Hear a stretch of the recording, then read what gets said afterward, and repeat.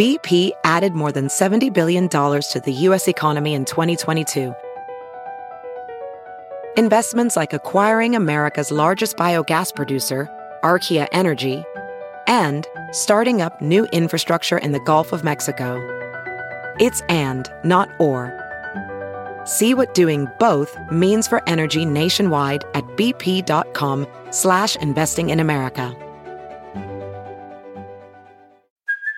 Hey, it's Kaylee Cuoco for Priceline. Ready to go to your happy place for a happy price? Well, why didn't you say so? Just download the Priceline app right now and save up to 60% on hotels. So whether it's Cousin Kevin's Kazoo Concert in Kansas City, go Kevin, or Becky's Bachelorette Bash in Bermuda, you never have to miss a trip ever again. So download the Priceline app today. Your savings are waiting.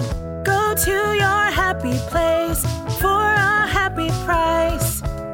Go to your happy price, Priceline. Hello, Freckled Foodie fam. Today's episode is with Vanessa Rissetto, who is the co-founder of Culina Health, which is a personalized nutrition platform powered by registered dietitians to help you prioritize the way you want to live.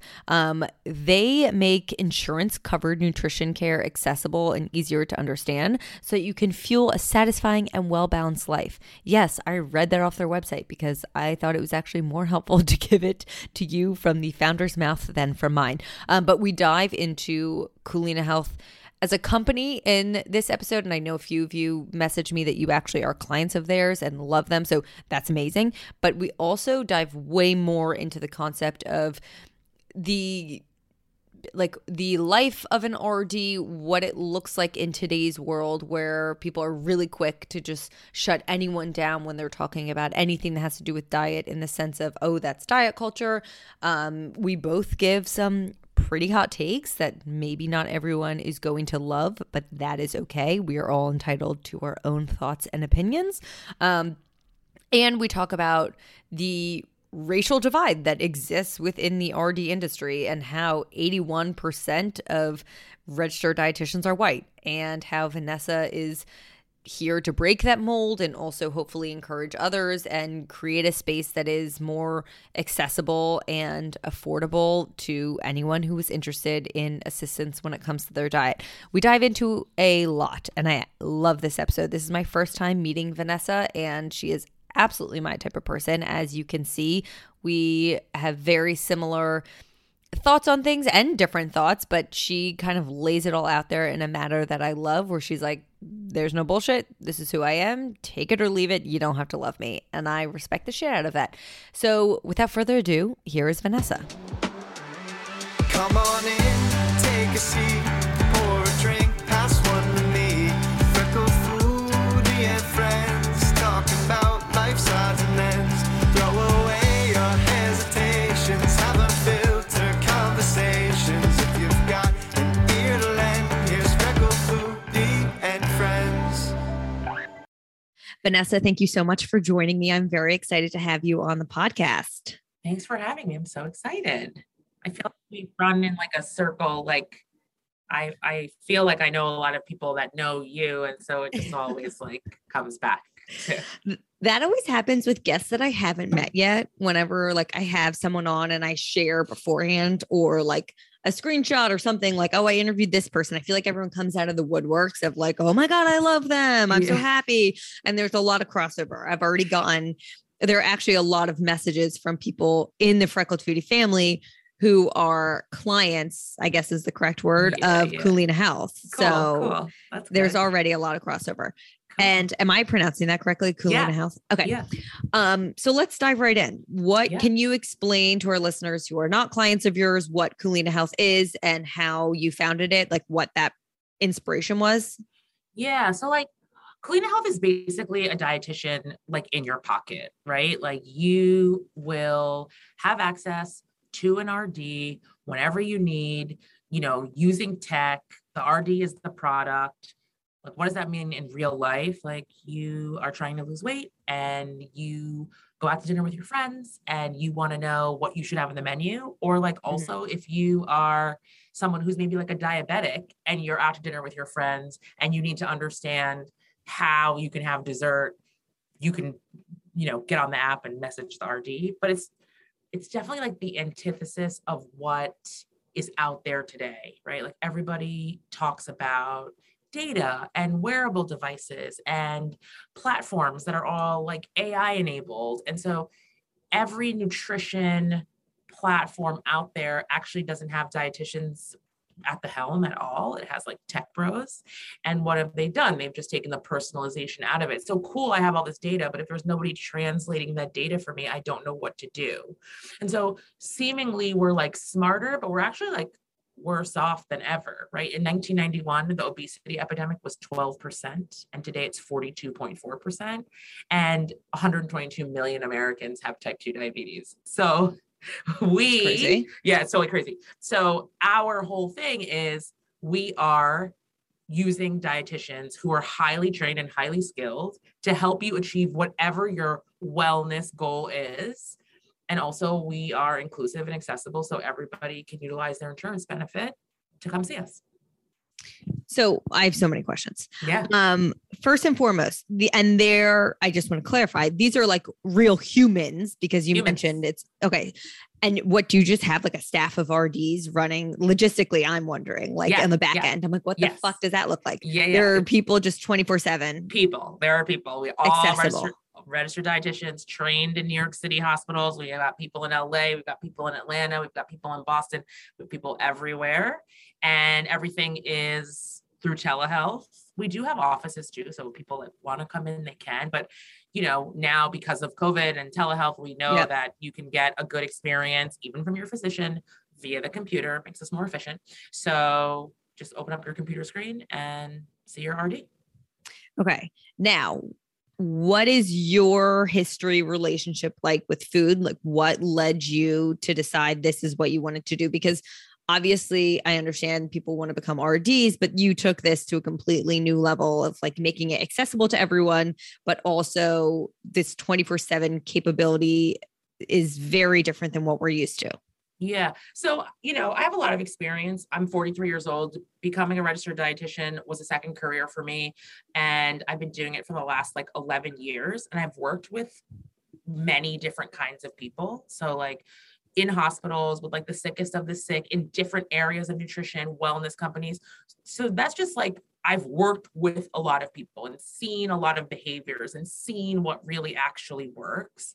And so having somebody in your corner in the short term, all the time, very accessible, gives you a lot of confidence and buy-in, and you can ask a lot of questions and get a lot of clarity to something that isn't very clear. Nutrition is a very new science. We only started studying it in like 1949. So it's like about 75 years ago, almost. And so every nutrition study, the way that we do them are all bullshit because they're not the gold star. They're not randomized control. They are not, how we present the data. So like every time I see people that are like, intuitive eating is the answer, or blah, blah, blah, is the answer, like keto is the answer. It's like, yo, bullshit. Let's call the bullshit. That's not true. You know that it's not true. If I deep dive into your whatever you're saying, I'm going to poke the hole in it and show you what's the rest of that study. Every single intuitive eating study, I've read all of them because I was going to write a book. And then I decided I didn't really feel like doing that because after I did the research, I would also have to write the goddamn book. And who wants to do that? Says, this is a good start, but you're going to need some plan after, right? And like every keto is like, hey, like you could do this for a little bit, but you're not supposed to do this for long term. And every intermittent fasting is, yeah, this totally works, but if you just eat a varied diet, you'll lose the same amount of weight. So like, okay, but, so it's not one size fits all. It's like whatever works for you. And so from my experience, it's you need to talk to somebody who has a lot of knowledge, who's going to help you judgment free and give you real actionable strategies on how to be successful. That's it. That's what fucking works. And so in college, I never had any like issues with food. My mom's from a third world country where like, doesn't matter how rich or poor you are. If there's like a big rainstorm, it'll wash away a bridge and you might not have food for 3 days. So I just ate the food that my mom cooked and I was always thin. And then when I got to college, I gained a bunch of weight because I was like free roaming in the Bronx and I had no idea anything about food, gained 50 pounds, moved back home after college, lost 50 pounds, not trying, just like back to eating my mother's food because I was living in their house. And my first job out of college made no money. So I couldn't like eat out or anything. And then I was like very curious about how that happened. And so then I went to see a dietitian, Carrie Glassman. She's like pretty well known. She's a really good friend of mine. She's an awesome human. And so like, fuck all the noise. They're, you know, the culturally competent, like eating disorder. Like, no, Carrie Glassman is the OG. She's the best counselor I have ever met in my life, next to me, but I only know how to be a counselor because of her, actually. And it was very pragmatic. It was very culturally competent. She didn't tell me not to eat, rice and beans that I ate every day. She didn't tell me that I couldn't have a glass of wine. She was like, this is how food affects your body. If you want to lose weight, this is how you would do it.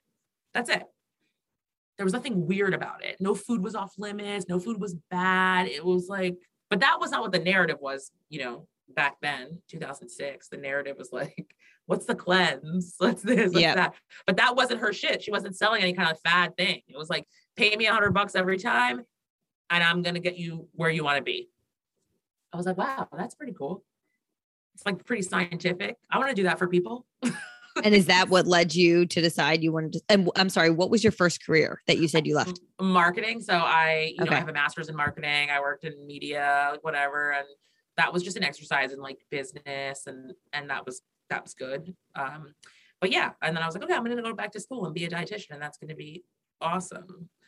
The thing is that like dietitians don't get like super elevated. People don't really understand their worth because there's a lot of confusion in the space in general. Like I want to dive into that. Yeah. Like, you're competing with like Kim K and Mark Hyman. It's so fucking tough. And Gwyneth Paltrow. You know what I mean? Because nobody gives a shit what I'm eating. They care what Kim K is eating. Like, what is she doing? So I have so many thoughts on this because growing up, I had a great relationship with food, in my opinion, but I do remember obsessively reading. So clearly it wasn't that great. The like what I ate in like the Us Weeklies, why can't I think of any other popular magazine? Like all of those magazines. It was like what Jennifer Aniston eats in a week, which is also bullshit because Jennifer Aniston is not actually submitting this information. They're just somehow like creating this thing. Yeah. But I do remember obsessing over it. And I wish I could go back and like figure out why I was obsessing because it never was really changing my behavior. I don't know. I did grow up in a household of a mother who had a severe eating disorder at a younger age and was like still somewhat in recovery during my formative years. But I don't know, but it's so interesting to me that like that was such a thing in the 90s, I guess it was. Yeah. But it's still very existent in today's world where now you open up TikTok and it's what I ate in a day videos. And look, I've done them. Like I've done a what I eat in a day YouTube and I have so many opinions on them and so many thoughts now, but I also think that it's really confusing for consumers when everyone is putting out their 2 cents on what people should be eating. And not everyone at all has degrees in this kind of stuff. And this is where I would love your thoughts of like, how do we as consumers quiet out the bullshit noise? And B, for me as a creator, I have really tried to step away from any type of like, this is what I would never say into now, this is what you should be eating, or this food is better than that, any of that. But any advice you have for creators in space who might be listening of also how to like stay in your lane, because at the end of the day, if you're not registered and you're not educated or licensed in this, it's not your lane. Yeah. So I think like a lot of like what I eat in a day, except for like Jenny Hutt, who I know pretty well, she's just like hilarious. She's just like, this is what I fucking eat. Like I believe her when she posts what I eat a day. Everybody else is just a load of fucking bullshit. Like super skinny RD that's like, I eat all these cookies and I eat all this pizza. Like, shut up. No, you don't. I know you. Like half of them I know, and I know damn well they count every single calorie and they would never eat that shit. But they're all trying to sell you something, right? Everybody's trying to sell you the holy grail, which is do whatever you want, eat and drink whatever you want, and there is no consequence to that. And that's just like not entirely true. So that's the first thing you have to think about. Like, what is the goal? If your goal is weight loss, that's okay.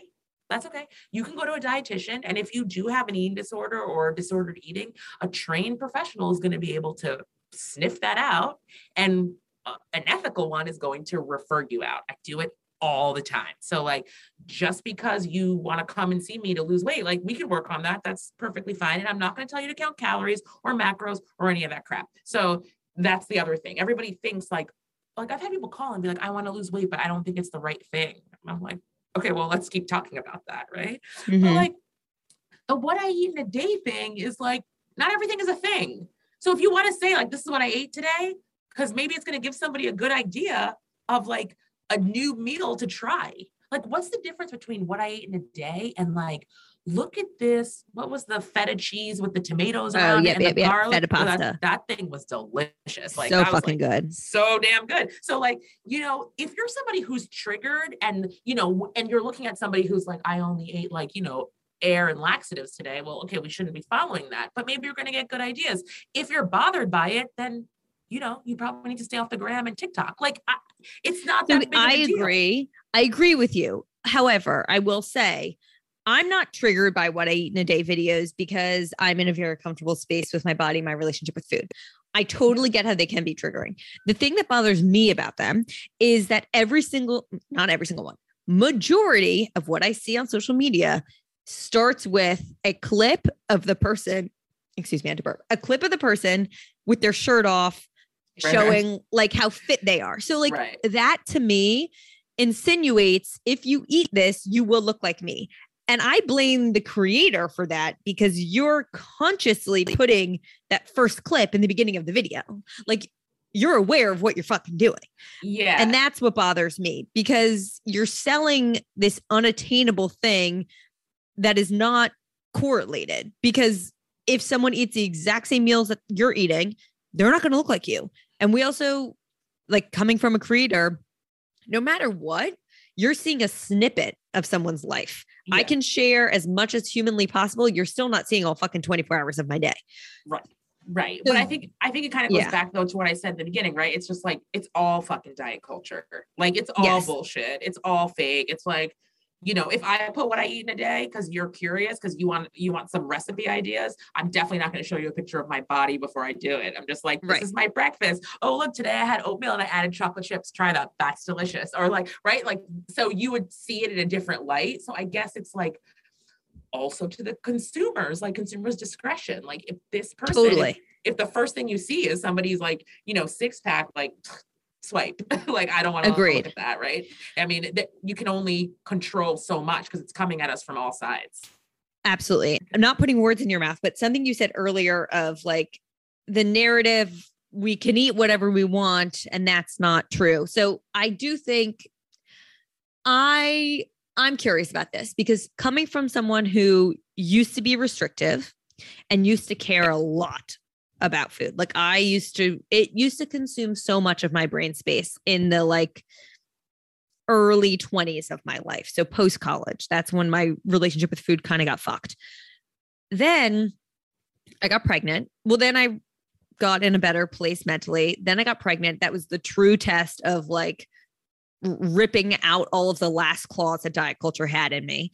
And then postpartum, as you might relate, like food is the last thing on my mind. It was just like, I am literally just eating to survive. Anything that's in front of me, I will eat because I don't have time to think about it. It's the least of my worries. Interestingly enough, and this is a difficult topic for me to completely dive into, especially in a public manner, because I don't think it's all too relatable in like the common postpartum experience. But I actually lost more weight than I would have wanted to, but also am in a place in my body where I'm quite honestly, potentially the thinnest or fittest I've been, but it's the least I've ever cared or put thought into what I'm eating. And that's what confuses me because I feel like I'm finally in a place where I kind of do just eat whatever. And I'm not saying I'm eating McDonald's 3 times a day, but naturally I crave nutritious foods, but I'm also not restricting anything. I'm eating way more carbs than I ever did. Like that's what confuses me because now that I'm in that place, like I would love a dietitian's perspective on this. Yeah. So like, look, Same. And this also happened after I gave birth both times. I like kind of went like very low after, because like what you're saying, you're just like trying to survive. You're like nursing a baby, you're running around, you're working, you don't have time to like overanalyze all the food that you're eating. And because I nursed both my kids. So like, I'm trying to keep up with this like milk supply. So I'm just like doing all the things and like be actually like probably more kind to my body in that time, because you're not like doing all this crazy cardio and lifting and all, you're not like so hyper focused on all this shit. So that was like, I don't know, I looked like the best, like right after I gave birth, which is like, miracle of all miracles. And so in this situation, right, like you're still like nourishing yourself, right? You're still like eating fruits and vegetables. You're still, maybe you're eating pizza and stuff, like probably not drinking a ton because like you're so freaking tired and like who wants to be like up tossing and turning from like alcohol, and you don't have time to like snack. And so like there's all of these things, right? But like the food that you're taking in, yeah, maybe there are more carbs than normal, but like whatever, you're expending a lot of energy, you're running after a toddler. Yeah. Like maybe you're not eating you're eating larger meals and not smaller meals in between. So like the variance is like fine. That's entirely different than I'm going to eat an entire bag of Doritos. I talk about Doritos every podcast because it's my favorite food. And I'm just like hoping they give me a partnership one day. I actually my son had Doritos for the first time the other day, actually. And he was like, Mommy, this is the most delicious damn thing Yeah, ever. I fucking loved them. Cool Ranch. Because they have chemicals in them. They are like genetically engineered. They are a perfect food. So like they're engineered for us to want more. Exactly. That's the thing. It's like, so when you talk about intuitive eating, like the way that food is made in America and like the bliss point, like the food industry is here to make money, to sell food. So they put salt and fat and additives so that you will still want that food. You're never going to tire from eating that food because they need to sell more. So telling people do whatever you want, it's like not the entire truth, right? And so that's where the difference is. Who cares if you have 60% carbs? Who cares? Maybe that's what your body needs. That's totally different than a handle of vodka every week, right? And I think that's where the line is very blurred.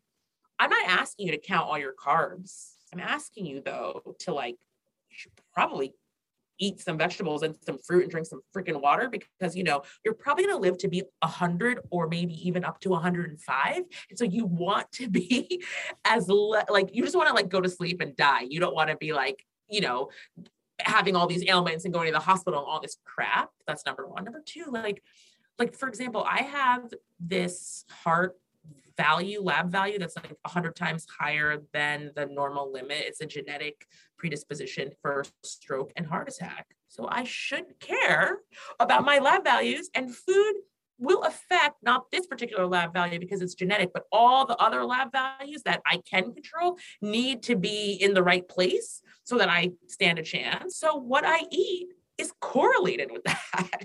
That doesn't make me disordered. That doesn't make me anything. Like I just make sure that there are vegetables every day. I make sure that I'm, eating timed meals. I make sure that I exercise, not because I'm afraid about my weight. I care about my heart condition, right? I care about making sure that my heart is well. So I think that you have to really align yourself with like, what are the goals and how can I achieve those goals and not lose my mind?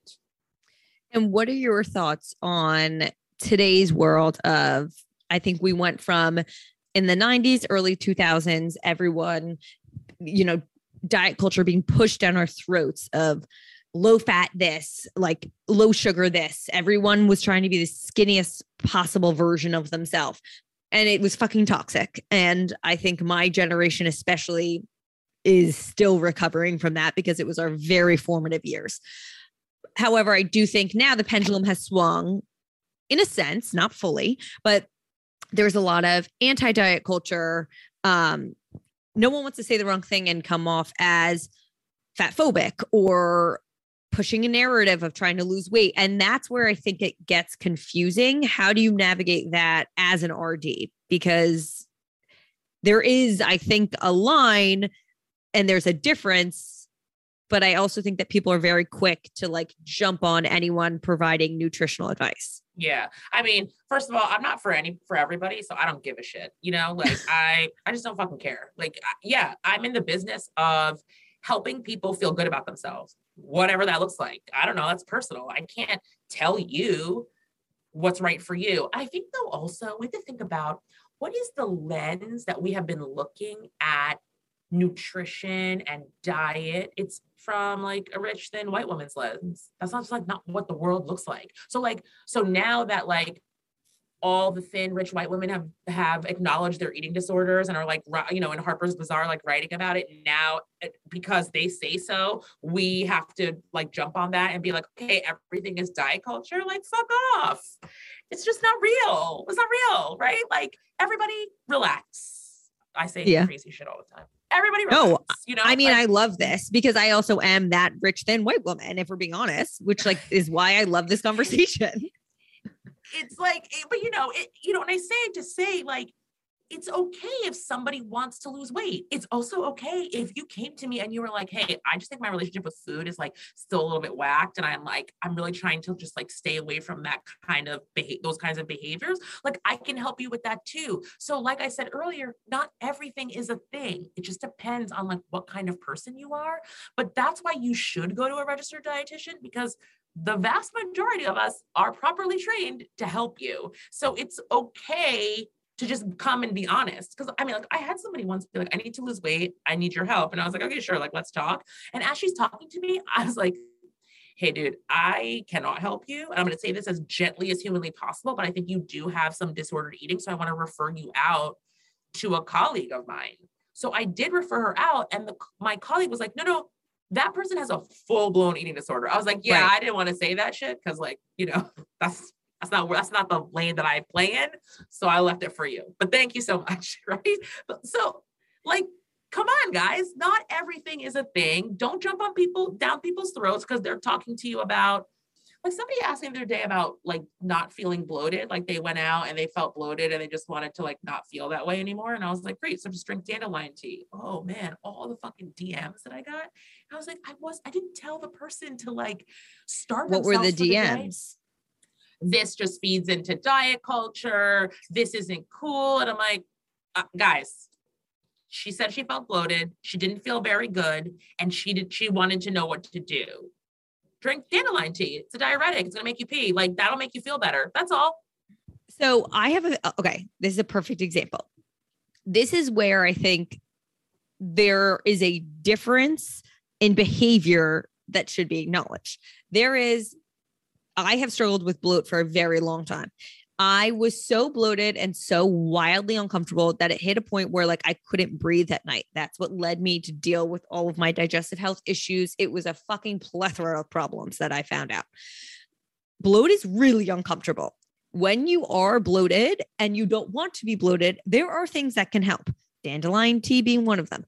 I don't think that falls into diet culture. What I think people are confused by is that they then blur that with the concept of an influencer whose entire, I'm just using this like a made up thing, but whose influencer's entire plethora of content is focused on never being bloated. Like do this, and shoving 10,000 things down your throat so that you never get bloated. Like that is clearly maybe an obsession with feeling the thinnest possible. Those are two very fucking different things. Right. And I think that's what gets confused from a consumer's lens, if that makes sense. Totally. And yeah, I mean, you're right. We cannot please everyone. And I'm still working on that desperately. Speaking of not being able to please everyone, you clearly speak your mind, which I love. And you're coming at this RD space from not necessarily a different lens, but you're speaking up on topics that many people might like shy away from. What has that been like for you, especially in a primarily white industry? Yeah, it's been like okay and not okay. In like early 2021, I did an article about how the industry is 81% white women, and I got a lot of flack. I even got some flack from the academy telling me that what I wrote was very triggering, as though maybe I was airing out their dirty laundry. I was like, these are But stats you're not that are, making up facts. I mean, these are stats that were on their website. It was like really like kind of crazy. You never actually realize how like horribly racist people are until you see it in print. And that was like pretty frightening. I have to do like double everybody else just to get a seat at the table all the time. And this profession is like actually like, it seems like it's always like a pet project for people. It's not something that anybody thinks can move the needle. Even the governing body doesn't protect the license. It's actually rated one of the worst returns on investment because you spend so much money becoming an RD, and the amount of money you make a year is probably like laughable. Anybody can call themselves a nutritionist. The academy, our governing body, lets anyone call themselves a nutritionist. And their answer was, now as an RD, you can call yourself an RD/nutritionist. I'm like, I won't be doing that. Thanks, guys. Like, but I also don't think that everyone knows that. I don't think that consumers know you can just call yourself a fucking nutritionist if you want. And this is coming from personally, like me laying it all out there. I was like a certified health coach. You know, I did the whole program while I was still working in finance because I was interested in learning more about my own health. Yeah. I health coached for like 2 years, but I was so clear when I was coaching these people, I am not going to tell you we're not getting into your diet of specifics. We're not getting into like blood sugar, macros, actually blood sugar, I have a comment on separately, but all of these things, I'm like, that is a registered dietitian's lane. And I don't think enough people are aware of that, like consumers or people who are doing it. So sorry, I will let you continue, but I just want to make that note that I want people to know anyone can say they're a nutritionist. Yeah. And it's like, it's a shame, right? Because then people don't see what the value is. And then, you know, I've done a lot of work. I like definitely like to provoke people. I think like actually, so do I. People feel, like I feel like people feel some kind of way and they don't even know they feel that way. But like, I'm leading in this space. It's like very uncomfortable for me to be like, I'm leading in the space, but I'm leading in the space, right? Because like own it. All the dietitians out there that are like, I mean, they don't give a fuck because they have to scrap, like, you know, fight for scraps so they can get noticed because this profession isn't doing what it's supposed to do for you. And so what I care about is giving people access and elevating the profession. I want everybody to be able to see a dietitian so they can have autonomy over their health and wellness. And I want RDs to be seen for the smart people they are. Like the RDs that I know are smart as fuck. They are smarter than doctors. I have one RD who taught me. She was my TA, Tamara Freumann.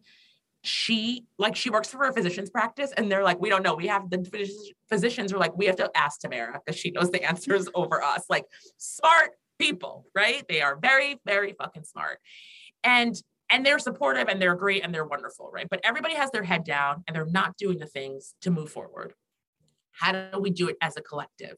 They're not thinking about that. So I'm over here thinking, how can I elevate the profession? How can I make it so that everybody can make $100,000 a year starting, right? Like how do we do that? So we raised $5 million in VC funding. And just like that experience alone was so like also probably pretty like crazy. Because I'm sure like, this is everything that I've done. And they're all like, wow, we've seen dietitians before, but they've not been like you. I'm like, yes, in many ways. But you know, like I worked for a university. That university, I was working for, like, I was the director of their internship. And they didn't value me one bit. When I quit, they actually said to me, well, if being a social media star is what's really important to you, then you should go do that. What? Yeah. But literally, Cameron, like during COVID, I put that program on my back and made sure all of those girls finished their program, passed their exams. I made sure they all got jobs because I had all the contacts and everybody went off. So instead of being like, hey, thanks, that didn't happen. It was just, so like, you know, everywhere you go, people are always like trying to cut you down. But honestly, I just want to do good work and help people along the way. I don't, so I'll be over here trying to build $1 billion business, and you guys go sell your supplements if that's what you want to do. It's cool.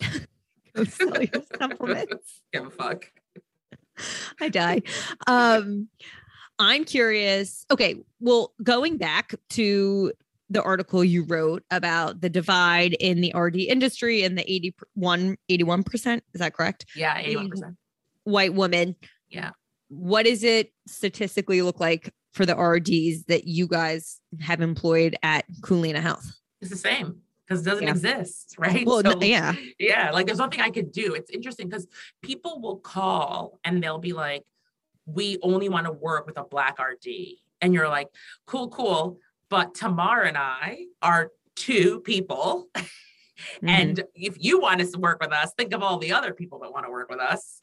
So it's really tough. So what do we do? Well, we are culturally competent. We make sure that we train our RDs for cultural competence, not just color, ethnicity, race, like also socioeconomic, right? Like that's what I was going to say. Yes, that's important as well.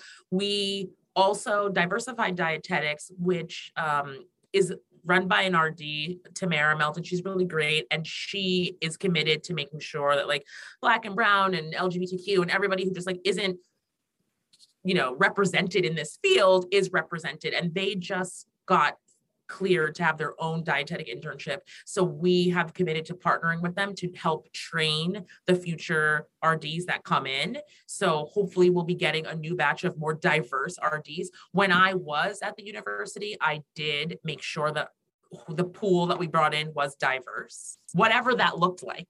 I was like, people were like, wow, V, like this is a diverse pool, meaning there were men, there were LGBTQ. They were like, I was like, come on, like if there's I put that out there, I think, like going around talking to people, making sure that people felt safe to apply and that they would be seen. But if I excel in science and I'm poor, why would I be a dietitian? Yeah. I go be a doctor, a nurse, a PA.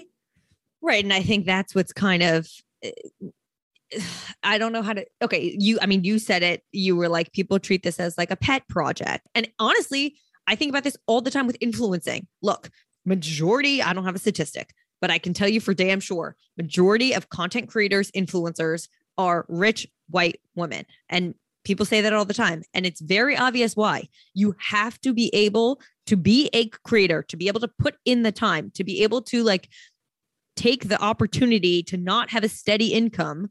You have to then have something to fall back on. That's what's fucked up this industry, is because the entry level is kind of that need. Obviously, there's now becoming a new mold for a creator with the like introduction of TikTok. You can kind of just do whatever. It's not that you need to go on these lavish vacations or do all these clothing hauls. You can enter and just share your life, and it's becoming more accessible, in my opinion.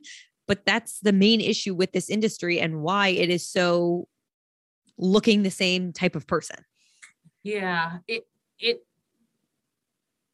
I'm going to say something that's like, they're going to come for me, but I don't care. Is that, yes, you're 100% right. I had this conversation the other day with an investor, and he was basically like, yeah, I see a lot of synergies between therapists and dietitians. And I was like, yeah, a lot of very smart, wealthy women who do this, they get a master's in nutrition and maybe they'll see some clients, and it's just, and then they get married and they have kids, and maybe they'll do it, maybe they won't. It doesn't really matter.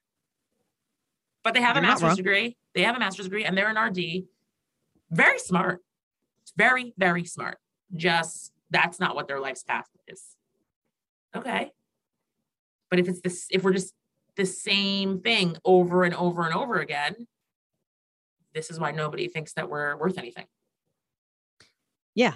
And similarly to what you said earlier, this is not attacking all of the white women, myself, who are creators or who are RDs, but the ROI is not, the return on investment is not there.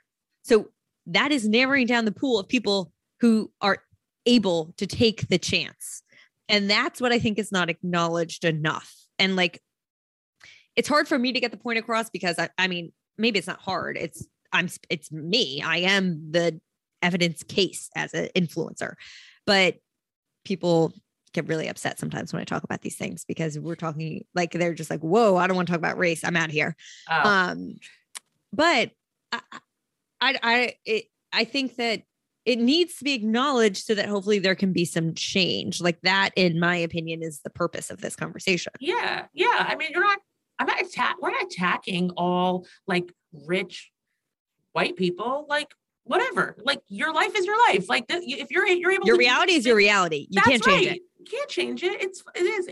I think people also probably for you think you're out here having fun and you don't take it seriously. And like, how hard is it really? You just get to like do a podcast and take pictures all day. And did you talk with my trolls? You're saying? Yeah. And like, you know, like you do, like, it's like you get paid for a brand partnership and like, they don't know that there's like lawyers and you get raked over the coals and all the people that you pay. And like, they don't realize how actually hard it is. Just like they don't actually realize that I am talking to investors all day. None of these people, they're like, oh, whatever. I heard that actually one RD actually said the only reason anyone cares about Vanessa and Tamar is because they're Black. And that's what everybody cares about today. And I'm like, you couldn't do what we're doing. You couldn't go and sit and have investors basically berate you for 2 hours, ask you all kinds of questions about money, numbers, projections, where are you going? You couldn't do it. And then get them to write you checks for $1.5 million. How fucking wrong that is. Because also you're in these rooms working twice as hard. Like the reality is if you looked different, it would have happened faster. If we're being honest. That's right. That's like, right. That's right. So that's bullshit.